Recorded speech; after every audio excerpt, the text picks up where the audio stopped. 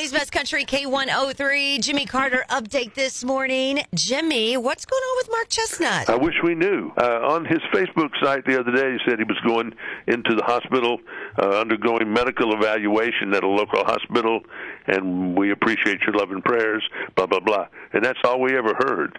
And that's all we know. We don't know what hospital. We don't know what's wrong with him. We don't know what they found. We don't know what they're looking for. We don't know anything. But as soon as we do, we got a lot of people banging on doors this morning trying to find out some more info. I feel like we'll have some more tomorrow. All right, Willie Nelson getting induced into the Rock and Roll Hall of Fame on Friday night. Chris Stapleton helped him, Sheryl Crow, Dave Matthews.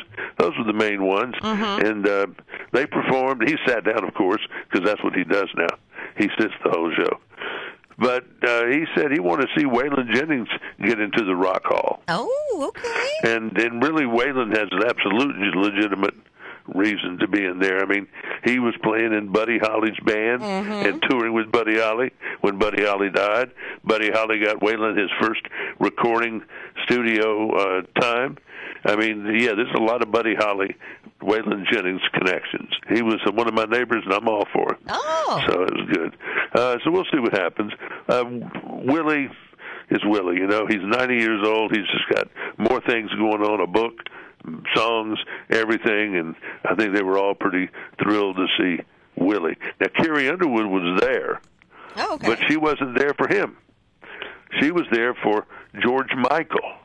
Oh. The late pop singer. She sang one of his songs, One More Try. Oh, that's a good one. So they said she had the barn burner. She had the whole place stirred up for that. You know, this is the biggest week of the year for country music. It's CMA week. She is nominated for Entertainer of the Year. Carrie has never won. They have pooped on her parade so many years, it's unbelievable. Now, some years she just wasn't great enough to beat whoever it was, Garth or whoever.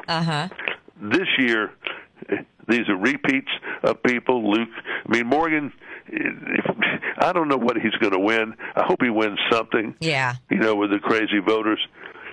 I kind of hope Carrie, I feel like it's her last chance. Morgan's going to have other chances. And Luke Combs has already won twice, I think. I don't think making him third time in a row does any good. So Carrie Underwood does need to be rewarded for how diverse she has been and how many different places she can play and do and come out ahead. So we shall see on Wednesday night. I'm looking 3 forward hours to it. On ABC. Hey, when you woke up this morning, what did you think? What was the first thing? I woke up an hour early. I woke up at 3, I think. What? I'm all mixed up. It just totally messes me up if they start messing. I'm messed up on sleeping anyway, and I'm really messed up when they start messing with it. So yeah, I'm right there with you. All right, Jimmy, have a great Monday. We'll chat with you tomorrow. Thank you. Bye-bye. And that is your Jimmy Carter update this morning. Thanks for waking up with Whitney on K103.